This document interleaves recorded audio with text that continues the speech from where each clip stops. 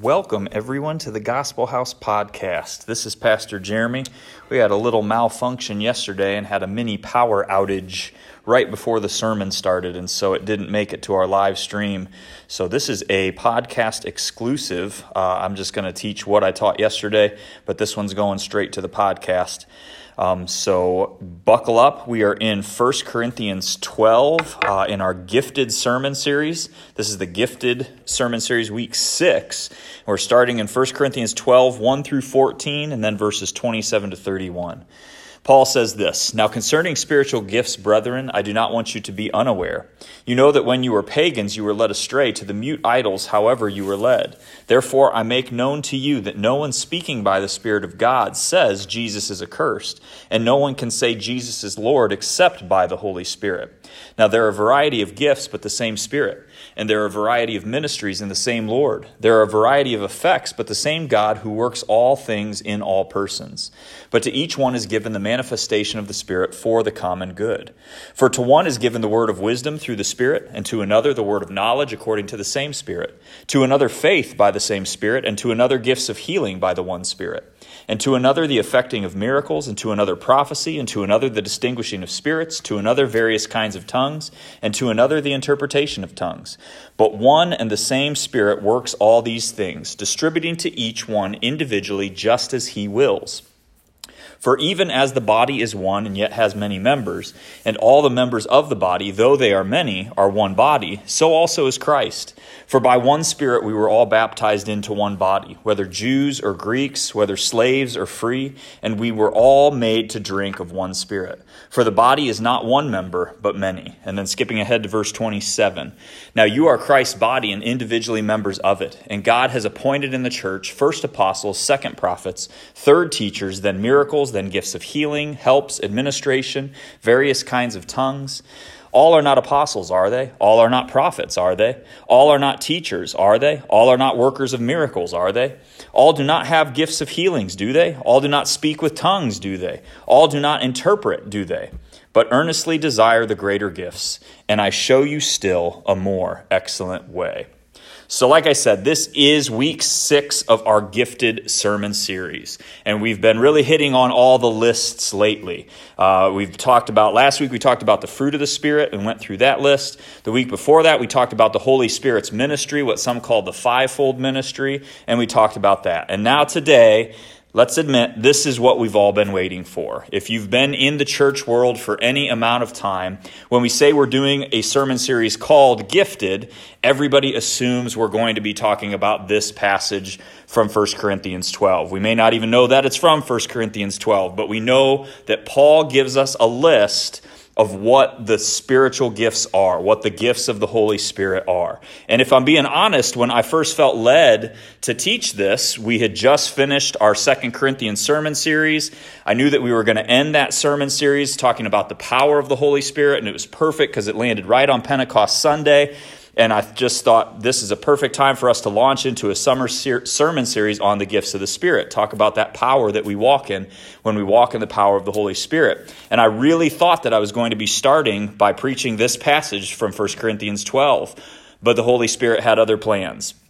Because instead of starting in 1 Corinthians, he started us in Ephesians because we had to lay this foundation. And I know that I've talked about this every single week, but it is so important that we lay our foundations because there are so many goofy teachings out there. There are so many teachings that, even though they call themselves Christian teachings, it's not the gospel, and it's not rooted and founded on the gospel of Jesus Christ. And so this is one sermon series like that. We have to make sure that our foundation is laid first. We've got to be diligent in doing this, not just when it comes to the gifts, but when it comes to anything, that we don't move off of our foundation. Our foundation being God the Father, God the Son, Jesus Christ, and God the Holy Spirit.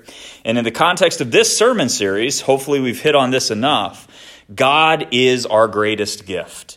It is God. If God gave us nothing else, God would be enough. And we know this through the life of Jesus Christ. Tim Keller, I heard him say it best, but he said, Jesus Christ is the only human being in the history of mankind to whom God said, "Obey me perfectly, and I will crush you and send you to hell." and Jesus obeyed. Now, let's be honest. If that offer were on the table for us, nobody's going to take that, right? But that's because we don't know God as intimately as Jesus did. Jesus knew God better than anyone else who ever walked this earth. And Jesus said, God, you alone are worth it. Even though you're not giving me anything, even though there's nothing in this for me personally, I know that you alone are worth it. And if Jesus said that, we can say that too. But thankfully, our story doesn't end there, because it's not just who God is for us, but it's also what God has done for us through the gospel of Jesus Christ. So we have a twofold gift. We have who God is, but then we also have what God has done for us. So it's not just that he alone is enough, but him being enough wasn't enough for him. Jesus Christ came down to earth. He laid down his life. He put down his crown of royalty, his kingly crown, and he put on a crown of thorns. He carried his cross. He bore my sin and my shame and suffered so that I could forever be reconciled to God. That's what the gospel says. And then he didn't end there, because then he gave us the gift of the Holy Spirit. You see, God giving us these gifts in all three persons of the Trinity. God the Father, God the Son, and God the Holy Spirit working in us to help us work or live a perfect life just like Jesus did. So we cannot move past that foundation. We cannot. I know it gets really exciting talking about these gifts and the power and the miraculous and all of that stuff. People love those testimonies. But we cannot move off of the foundation. It has always been about Jesus, and it must always be about Jesus. Now, I personally consider myself, people like to ask me a lot what denomination we fit into here at the Gospel House, what denomination I fit into. And I don't know that I really have a denomination that I fit well into. I think all denominations hate me equally, which tends to mean I'm doing it right. But really, I consider myself a Reformed Pentecostal. I love doctrine. I love sound doctrine. I love sound biblical teaching. And as somebody who grew up in a Pentecostal church, I noticed that the doctrine isn't great in a lot of Pentecostal circles. We sacrifice doctrine so that we can lean heavy into experience, and I don't like that. But at the same time, I don't want to go so far into doctrine that we lose that experience and relational aspect of Jesus. You know, we pit those two things against each other too often in the church. We say, it's all about relationship. It's all about relationship with Jesus. Forget religion, forget doctrine. Or the opposite, we say, no, we got to have sound doctrine. Forget the relationship. It's got to be sound doctrine. But the actuality is it's right in the middle. There's a healthy tension that has to be pulling us both ways on that while we walk through different seasons of life. But that's where I put myself, because I want to see the power of the Holy Spirit move in God's church. I have seen the power of the Holy Spirit move in God's church. I want to experience him deeply as we run after Christ together. And I believe that those experiences with God, his presence being with us, is so important. But at the same time, I am not willing to sacrifice sound doctrine to walk into an experience that makes me feel good. And that's where we stand in all of this. And really, that's a biblical approach. When we look through the Bible, that's what God teaches us in his word. So let's talk about this gift, or these gifts, but notice or remember that we're coming from that firm foundation. So today we're going to break it down three ways. We're going to look at the gifts of the Spirit, then we're going to look at the body of Christ, and then we're going to look at the purpose of all of this. So first, let's look at the gifts. Paul says this, he gives us the list of gifts. He says, to each one is given a manifestation of the Spirit for the common good. For one is given the word of wisdom through the Spirit, to another the word of knowledge according to the same Spirit, to another faith by the same Spirit, and to another gifts of healing by one Spirit, to another the effecting of miracles, and to another prophecy, and to another the distinguishing of spirits, to another various kinds of tongues, and to another the interpretation of tongues. First, I have to mention, I do not believe that this is an all-encompassing list of the works that the Holy Spirit can do through us. I believe that these might be the most common workings of the Holy Spirit through God's church. I believe this might be the ways that God has gifted his church through the Holy Spirit. But I do not believe that this is all there is to the Holy Spirit's power. And there's a reason for that. If we look through the Bible in Acts 8, we read a story of this man named Philip. He was a disciple who was baptized in the Holy Spirit on the day of Pentecost. He's one of the first evangelists that we see in action in this new Spirit-filled church that we see in the New Testament. He proclaims the gospel to this Ethiopian eunuch that he meets along the road. And the Ethiopian eunuch immediately wants to be baptized and gives his life to Christ. And as soon as he is baptized, everybody's celebrating, but Philip, his celebration is short-lived because immediately God teleports him to this city called Azotus. But when we look at Paul's list, I don't see teleportation as one of the gifts, right? But it still happened. In the Old Testament, and listen, ladies and gentlemen, the Holy Spirit is in the Old Testament too, right?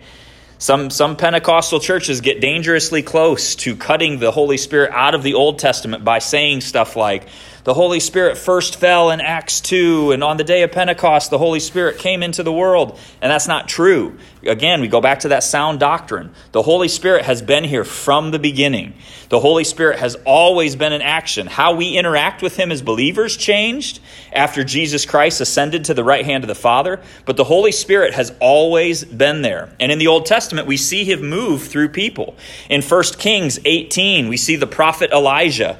He just calls fire down from heaven and defeats the prophets of Baal. He prays for rain to end this 3-year drought. And then after all of that happens, King Ahab gets in his chariot and is heading back to the palace.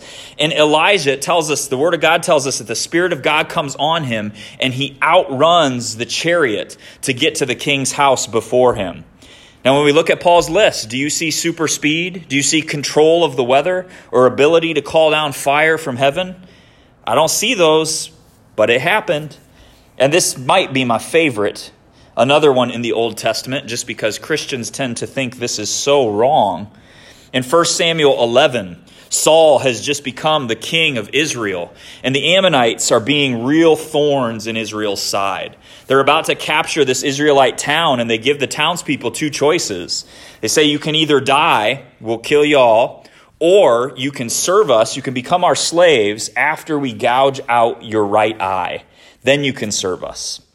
Saul hears about this, and then the word of God tells us the Spirit of God rushed upon Saul when he heard these words, and he became very angry. I don't see anger in Paul's list. In fact, most Christians treat anger like it's one of the 7 deadly sins. Christians don't get angry. But the Spirit of God comes on Saul and causes him to become angry. In fact, anger is very much a godly response when in the right context and handled correctly. My point in all of this is this. We have to be very careful in saying things like, God only moves this way, or God only moves that way, or God only does things through these kinds of people. Because that's not how God works. These manifestations of the Spirit listed here are God's gifts.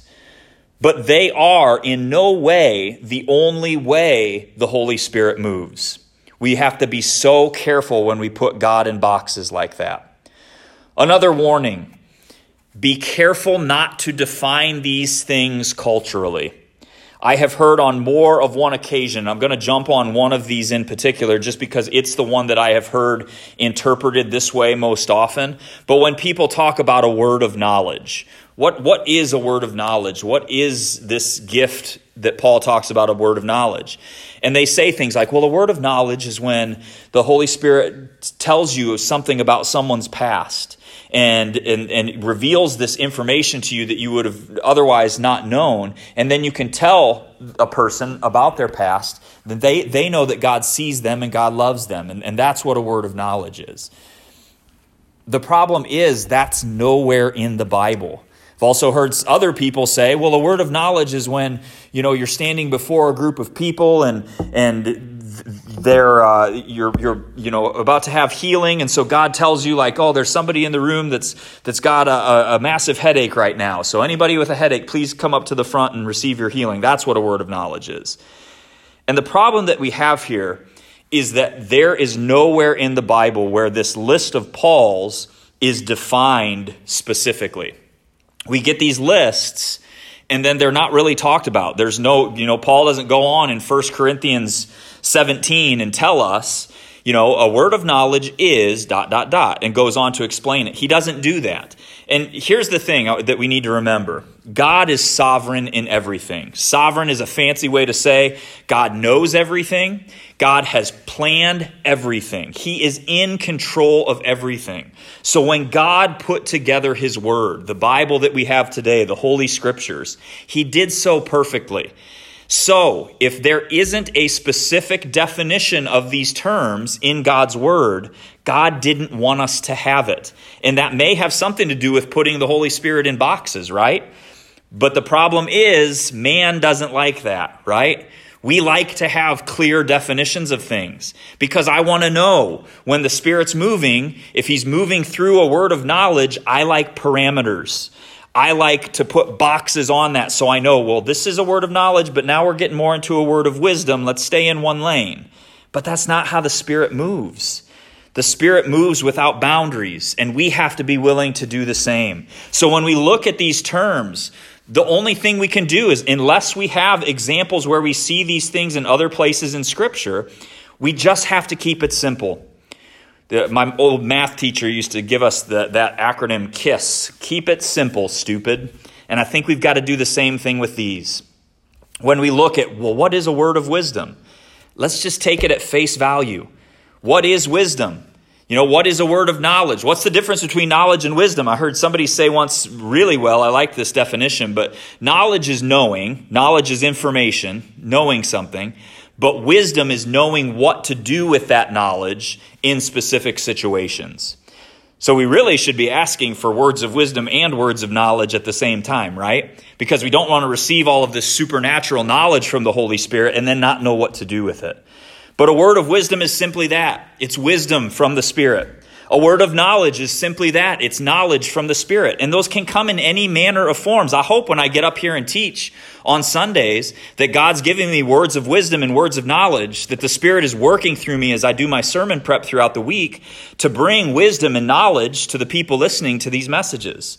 The next one is faith. We don't have as much problem with that. But keep in mind, faith is a gift of the Spirit. Because there's teachings out there that teach us that it's our job to muster up faith. But can I tell you something? And this goes back into God's sovereignty. If God is in control, then the Holy Spirit gives you the gifts that he wants you to have when he wants you to have them. Let that sink in. Which means if you don't have faith, you'll hear some people say, well, if you had had more faith, healing would have come. If you had had more faith, that loved one wouldn't have died. If you had just had more faith and believed. But here's the thing. If it's a gift, then you didn't have faith for a reason. Jesus tells us that faith the size of a mustard seed can move mountains, right? I don't consider that large faith. If you've got faith the size of a mustard seed, that leaves some room for doubt, right? But that's what Jesus said. And so are we going to believe him? It's not the amount of faith that we bring to the equation. It's the person in which we put our faith, in whom we put our faith. And that's Jesus. Then there's healing, there's miracles, there's prophecy. The distinguishing of spirits. Some people call that discernment. Some translations call it discernment. It just means I can recognize this is the Holy Spirit moving versus this not being the Holy Spirit moving.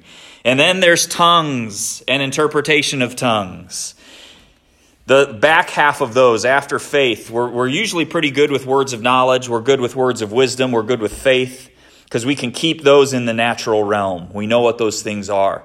But then when we get into healing, miracles, prophecy, distinguishing of spirits, tongues, and interpretation of tongues, that's where it starts to get a little funky, right? Let's just be honest. And here's the thing. Christian, don't go out of your way to make the gifts of the Spirit weird.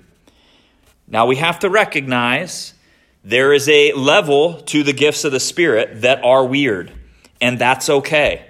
Because here's the thing, it's called supernatural, right? If it was natural, there would be nothing weird about it, but it would also be natural. It's supernatural because it goes beyond the natural.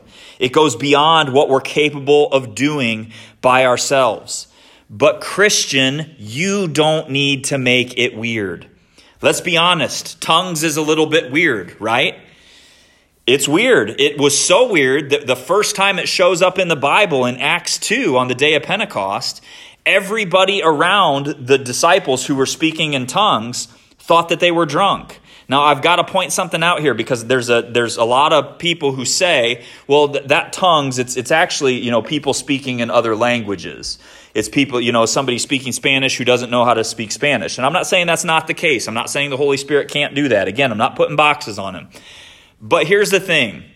If somebody stands up in the middle of one of our services here at the Gospel House and he starts speaking in Spanish, no one in this room is going to be like, oh, he's drunk, right? There was something different enough on the day of Pentecost when these disciples stood up and started speaking in other languages that the reaction from the crowds around them wasn't, oh, wow, this is kind of weird. What a multicultural event. All these people are speaking different languages. That's not what they said. What they said was, these guys must be drunk. And then Peter stood up and explained, guys, we're not drunk, but this has been prophesied long ago in the Old Testament. This is what's going on. And explained to them what was going on. But in order for that to happen, we've got to let it be a little weird, right? And the reason it's weird is because it's out of our control. But that's a good thing because I don't want to control moves of the Spirit here at the Gospel House. And as Christians, as Christ followers, as church leaders, we shouldn't want to control moves of the Spirit. We shouldn't want to say like, well, the Holy Spirit can move as long as he does it this way, this way, this way, this way. That doesn't mean God moves out of order, right? That's what 1 Corinthians 14 is all about.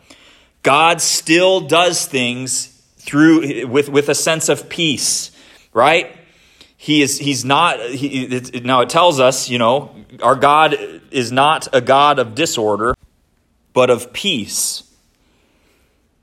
So it doesn't necessarily mean that it's always going to happen, again, in our boxes. It doesn't mean it's always going to happen in a box, but it does mean that God is always going to move in peace.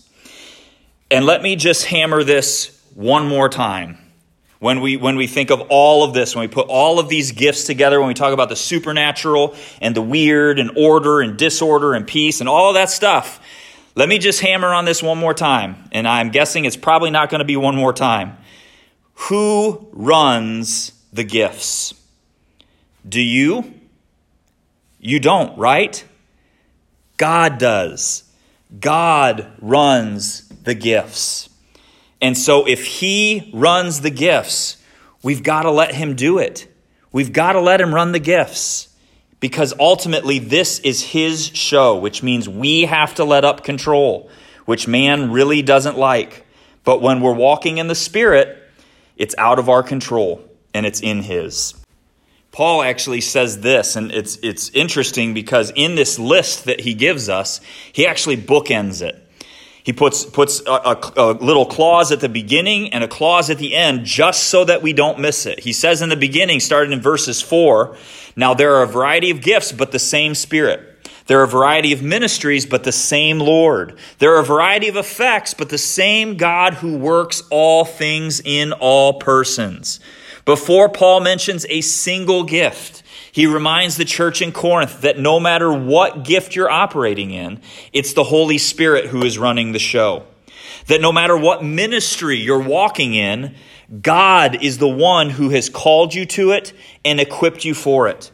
And that no matter what end result comes from your obedience, God is the one working all things together for good. That's actually from Romans 8:28. I'm borrowing from Paul from somewhere else, but I'm sure he wouldn't mind. And then after he gives us our precious list of all of our spiritual gifts, he reminds us one more time that the gifts don't belong to you. He says, but one and the same Spirit, this is in verse 11, one and the same Spirit works all these things, distributing to each one individually just as he wills. Paul reminds us again and again that these gifts don't belong to you. It is the Spirit working these things together. And He is working it all for God's will, not yours. Again, we get back into that sovereignty. If it is God's will for you to have one of these gifts, for you to operate in one of these gifts, then it's going to happen. You don't have to strive for it. You don't have to work hard at it. You just have to lean into Him. He is going to make it happen. God wants it to happen more than you want it to happen. And then Paul leans in and he gives us a familiar analogy from our time spent in Ephesians. He jumps right into all of these gifts working as a part of the body of Christ. Now it's interesting because when Paul wrote 1 Corinthians, most scholars think that he was actually in or at the church in Ephesus while he was writing this. So more than likely, Paul was teaching the church in Ephesus the same thing that he's writing to the church in Corinthians. And so we can see that when Paul then goes to write to the church in Ephesus, he again gives us that body of Christ image, but he doesn't go into nearly as much detail as he does in this 1 Corinthians passage. And that's probably because the church in Ephesus was already familiar with it. But it's a great illustration when talking about the gifts, because if we're willing to admit, so many times we in the church get gift envy, right? And clearly it happened in the Corinthian church, or Paul wouldn't have had to write this stuff. But it still happens today. I joked about this a few weeks ago, if you go back and listen. But it happens so often. I see it with youth pastors in the church, right? The position of youth pastor isn't esteemed enough. It's not glorious enough. So youth pastor is used as a stepping stone to get to the position of lead pastor. But the problem with that is that means we have people who have been called to be youth pastors. That's the calling. That's where the anointing and power is. But they're not walking in it. And because of that, our youth suffer. Because there is no power and there is no anointing while you are walking outside of your calling. If God has called you to be a youth pastor, that's where the anointing and power is. Same thing happens. We look at the worship team in churches and they get to play under the bright lights and they're like little mini Christian rock stars up there, right? Oh man, if I could only be on the worship team, then I'll have it made. Then I'll have arrived. But I'm not going to stay after service and help clean up. There's no glory in that. I'm not gonna volunteer down in the nursery and just watch screaming babies all day so their moms can sit in service and have a moment of peace. There's no glory in that. No rock stars do that. Or this one is a personal favorite of mine. I have heard on more than one occasion, well, I just have ideas, but God doesn't want me to actually do any of the work of implementing those ideas. And can I tell you, this is Jeremy, this isn't God, but can I tell you, for me personally, if you aren't interested in putting in the work, I am not interested in hearing any of your ideas. That's a personal thing. But ladies and gentlemen, if we are the body of Christ, we must be okay with the task that He has given us. And that's what Paul says in this extended analogy. We didn't read it today to save a little time. But Paul goes through and says, if you're a hand, you can't wish that you were a foot. You got to do your hand things. If you're an ear, you can't wish that you were a mouth. You got to do your ear things. And as an ear, don't try to do mouth things because it's never going to work. I gave this example yesterday. It might be a little extreme for some people, but it's a good example. Look, in a body, nobody wants to be the butthole, right? It stinks. You got to deal with crap all day, and nobody wants to deal with it. But what if it doesn't do its job? It's not a good thing, right? The body, the entire body, would get horribly sick if you just hold all that stuff in. Something's got to get rid of it. And someone has been called to do that role in the church. So whatever role you've been called to, do it, because that's where the anointing and power is. And after Paul gives us this imagery of how the body of Christ is supposed to operate, we get another little bonus. He gives us another list. It says this in verse 27. Now you are Christ's body and individually members of it. And God has appointed in the church first apostles, second prophets, third teachers, then miracles, then gifts of healing, helps, administration, various kinds of tongues.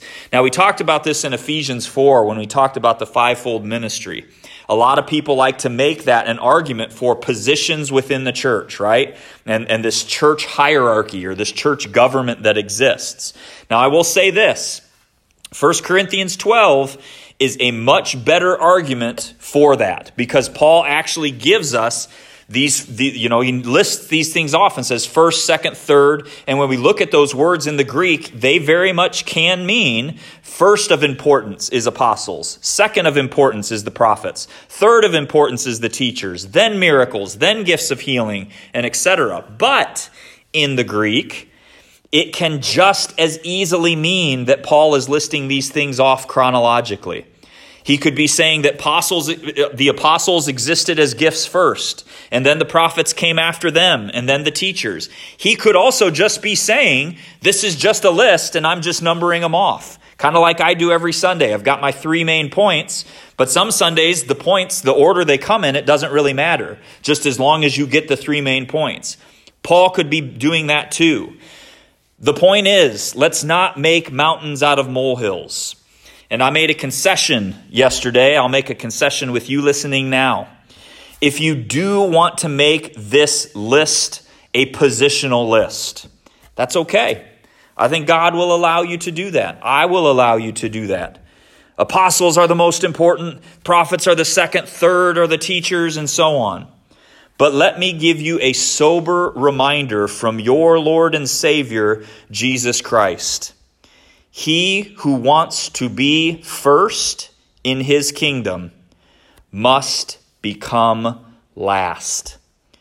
So if you want to wear the big boy pants, if you want to put on the crown and you want to be number one, you better be ready to carry a heavy cross.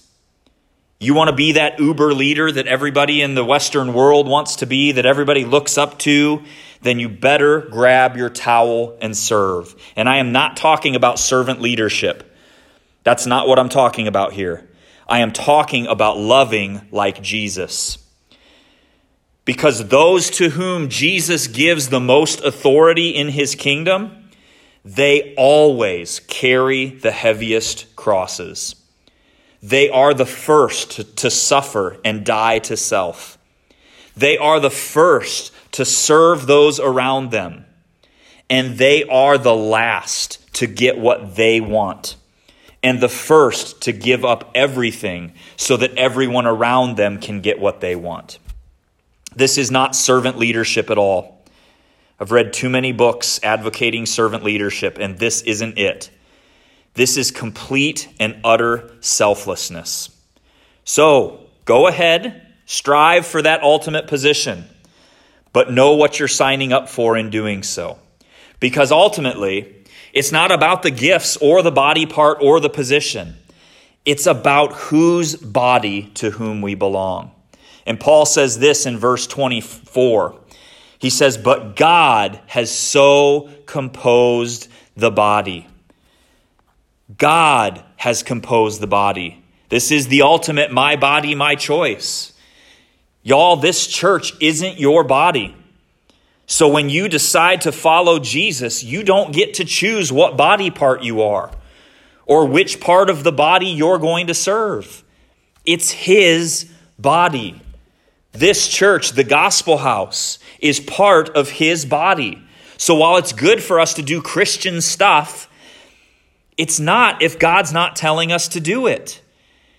You know, we can sit here and want to be a church of prophecy and miracles, you know, where people show up on Sunday and people get healed and there's all these public prophecies given. And we can want that until we're blue in the face. But if that's not who God has told us to be, if that's not part of the body that he wants us to be, then we're running the wrong race. The same goes for us individually. If God has called you to the ministry of administration, then do it, because that's where the power is. But don't run after being a prophet because you think it's sexier. Accountants aren't cool, but prophets get to tell people what to do. Stop. That is man's way of looking at things. See, we get so focused on man's way with the gifts and callings and ministries that we miss where the real honor is. Man says kids ministry isn't prestigious enough, right? You got to be the lead pastor. That's the only way to be prestigious. You know, singing and playing guitar up here on stage, that's way cooler than kids ministry. But God doesn't say that anywhere. You want to be really humbled. The God of all the universe has called you. Jesus Christ, guys, this is the God who spoke and the heavens came into existence. He simply spoke a word, and that word was powerful enough that the universe is still expanding. The God of all the universe thinks so highly of you that he has hand designed you to function as part of his most holy body. He chose you to be a foot.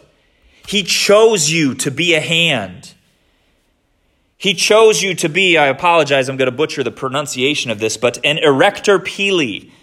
Those are the muscles that control the hair on your arms that give you goosebumps. I actually Google searched what's the most useless part of the body, and that was what it told me. But see, Google got it wrong. Google's looking at that man's way. Because while man might say, well, I mean, you know, getting goosebumps is nothing like your brain. It's this highly functioning organ. If God made you to do that, then that is where the power is.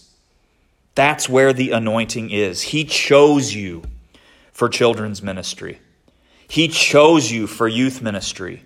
He chose you for local outreach. He chose you to disciple those people you work with at Taco Bell. He chose you to disciple those people you work with on cars.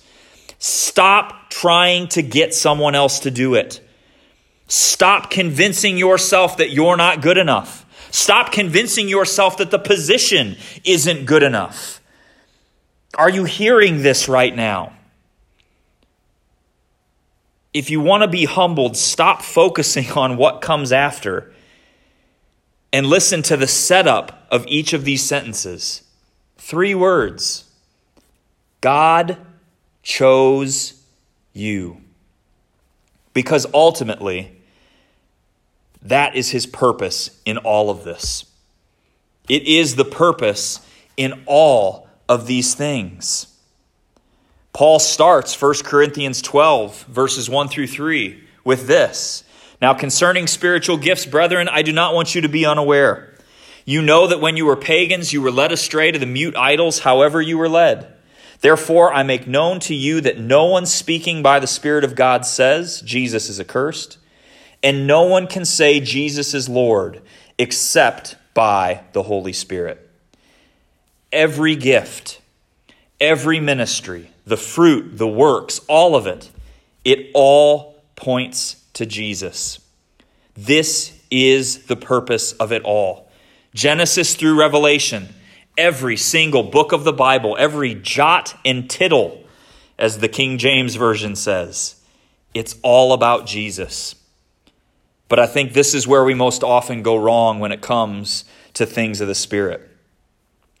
I would be willing to wager a fairly hefty amount of money that those of you who have had bad experiences with the church, those of you who have had bad experiences with the Holy Spirit, it's made you a little gun shy whenever we talk about the power of the Spirit or the gifts of the Spirit.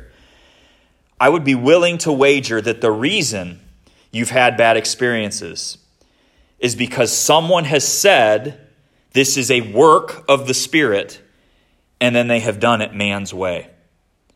They have said, well, yes, we're filled with the Spirit, but then they've walked man's way. And those workings of the Spirit, that power of the Spirit, hasn't pointed you to Jesus. Can I assure you can the Holy Spirit, through Paul here, assure you? If you walk away from what someone calls a move of God, thinking more about that person than Jesus, there's something goofy going on there. And let me tell you, it's not always the minister's fault. It's not always the person walking in the power of the Spirit. Sometimes it's you that's the problem. We love our leaders, right? Because they have to make all the decisions. But then we become dependent on those leaders to show us what a move of God looks like, when the Spirit is more than capable of showing you on His own. But the same goes for leaders. Leaders are in danger of drawing attention from their flock instead of pointing to the Spirit. They're pointing to Jesus. They draw that attention to themselves. I heard Jeremy Riddle has a book called The Reset, and in that he talked about worship leaders specifically, but he talked about how they're in danger of becoming adulterers because Jesus Christ is the husband and His church is the bride. And we stand there and we pull the attention of Christ's bride away from the groom, Jesus, and onto ourselves. And I never want to be in that position. You know, it's interesting because the Holy Spirit, I've noticed this a lot in certain church circles, but people will refer to the Holy Spirit as an it, or the Holy Spirit as just a power. But the Holy Spirit is a person. But it's one of my favorite things because really what that shows us when so many people refer to the Holy Spirit incorrectly is that the Holy Spirit is so good at doing His job. That when we look at the Holy Spirit doesn't say, "Look at me." He points us to Jesus. So when we look, we don't see Him. We just see God the Father. We just see Jesus Christ. So Christian, can I ask you, are you doing your job as well as the Holy Spirit is doing His?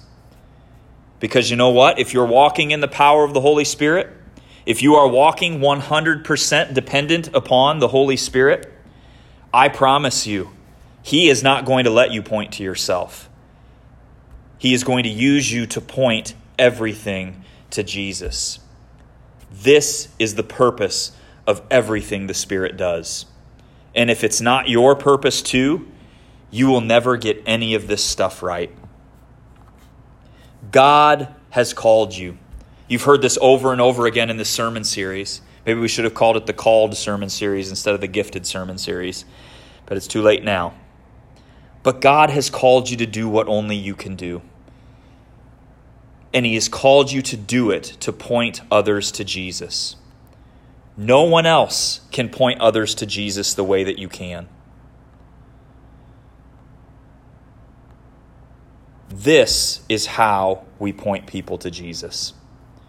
By walking in the Spirit and allowing Him to do it perfectly in us. So if He has called you to be a prophet, then go be a prophet. If He has called you to be an evangelist, then you go be an evangelist. And look, if you want to call yourself a prophet and evangelist while you do it, do it. You can tell everybody. Tell everyone who God's called you to be. I'm not against that. The Bible calls people prophets and evangelists and apostles and everything else. But whatever you do, do not despise what He has called you to do because man doesn't hold it in high esteem. Isaiah 53 tells us that Jesus Christ Himself was not held in high esteem. This is a prophecy given of who Jesus was born to be. And it tells us that there was nothing attractive about Him. There was nothing attractive about Jesus that drew us to Him, and that we esteemed Him not. The culture in which Jesus lived didn't think anything of Him. But look at what He did. Jesus Christ perfectly walked in the calling God placed on Him and forever changed the history of mankind. The same power, the same anointing is there for you. but you must walk in what Jesus has called you to. And now a little cliffhanger for next week. Paul ends 1 Corinthians 12 this way, and it'll walk us right into our sermon next week. And I show you a still more excellent way. The best is yet to come. Amen.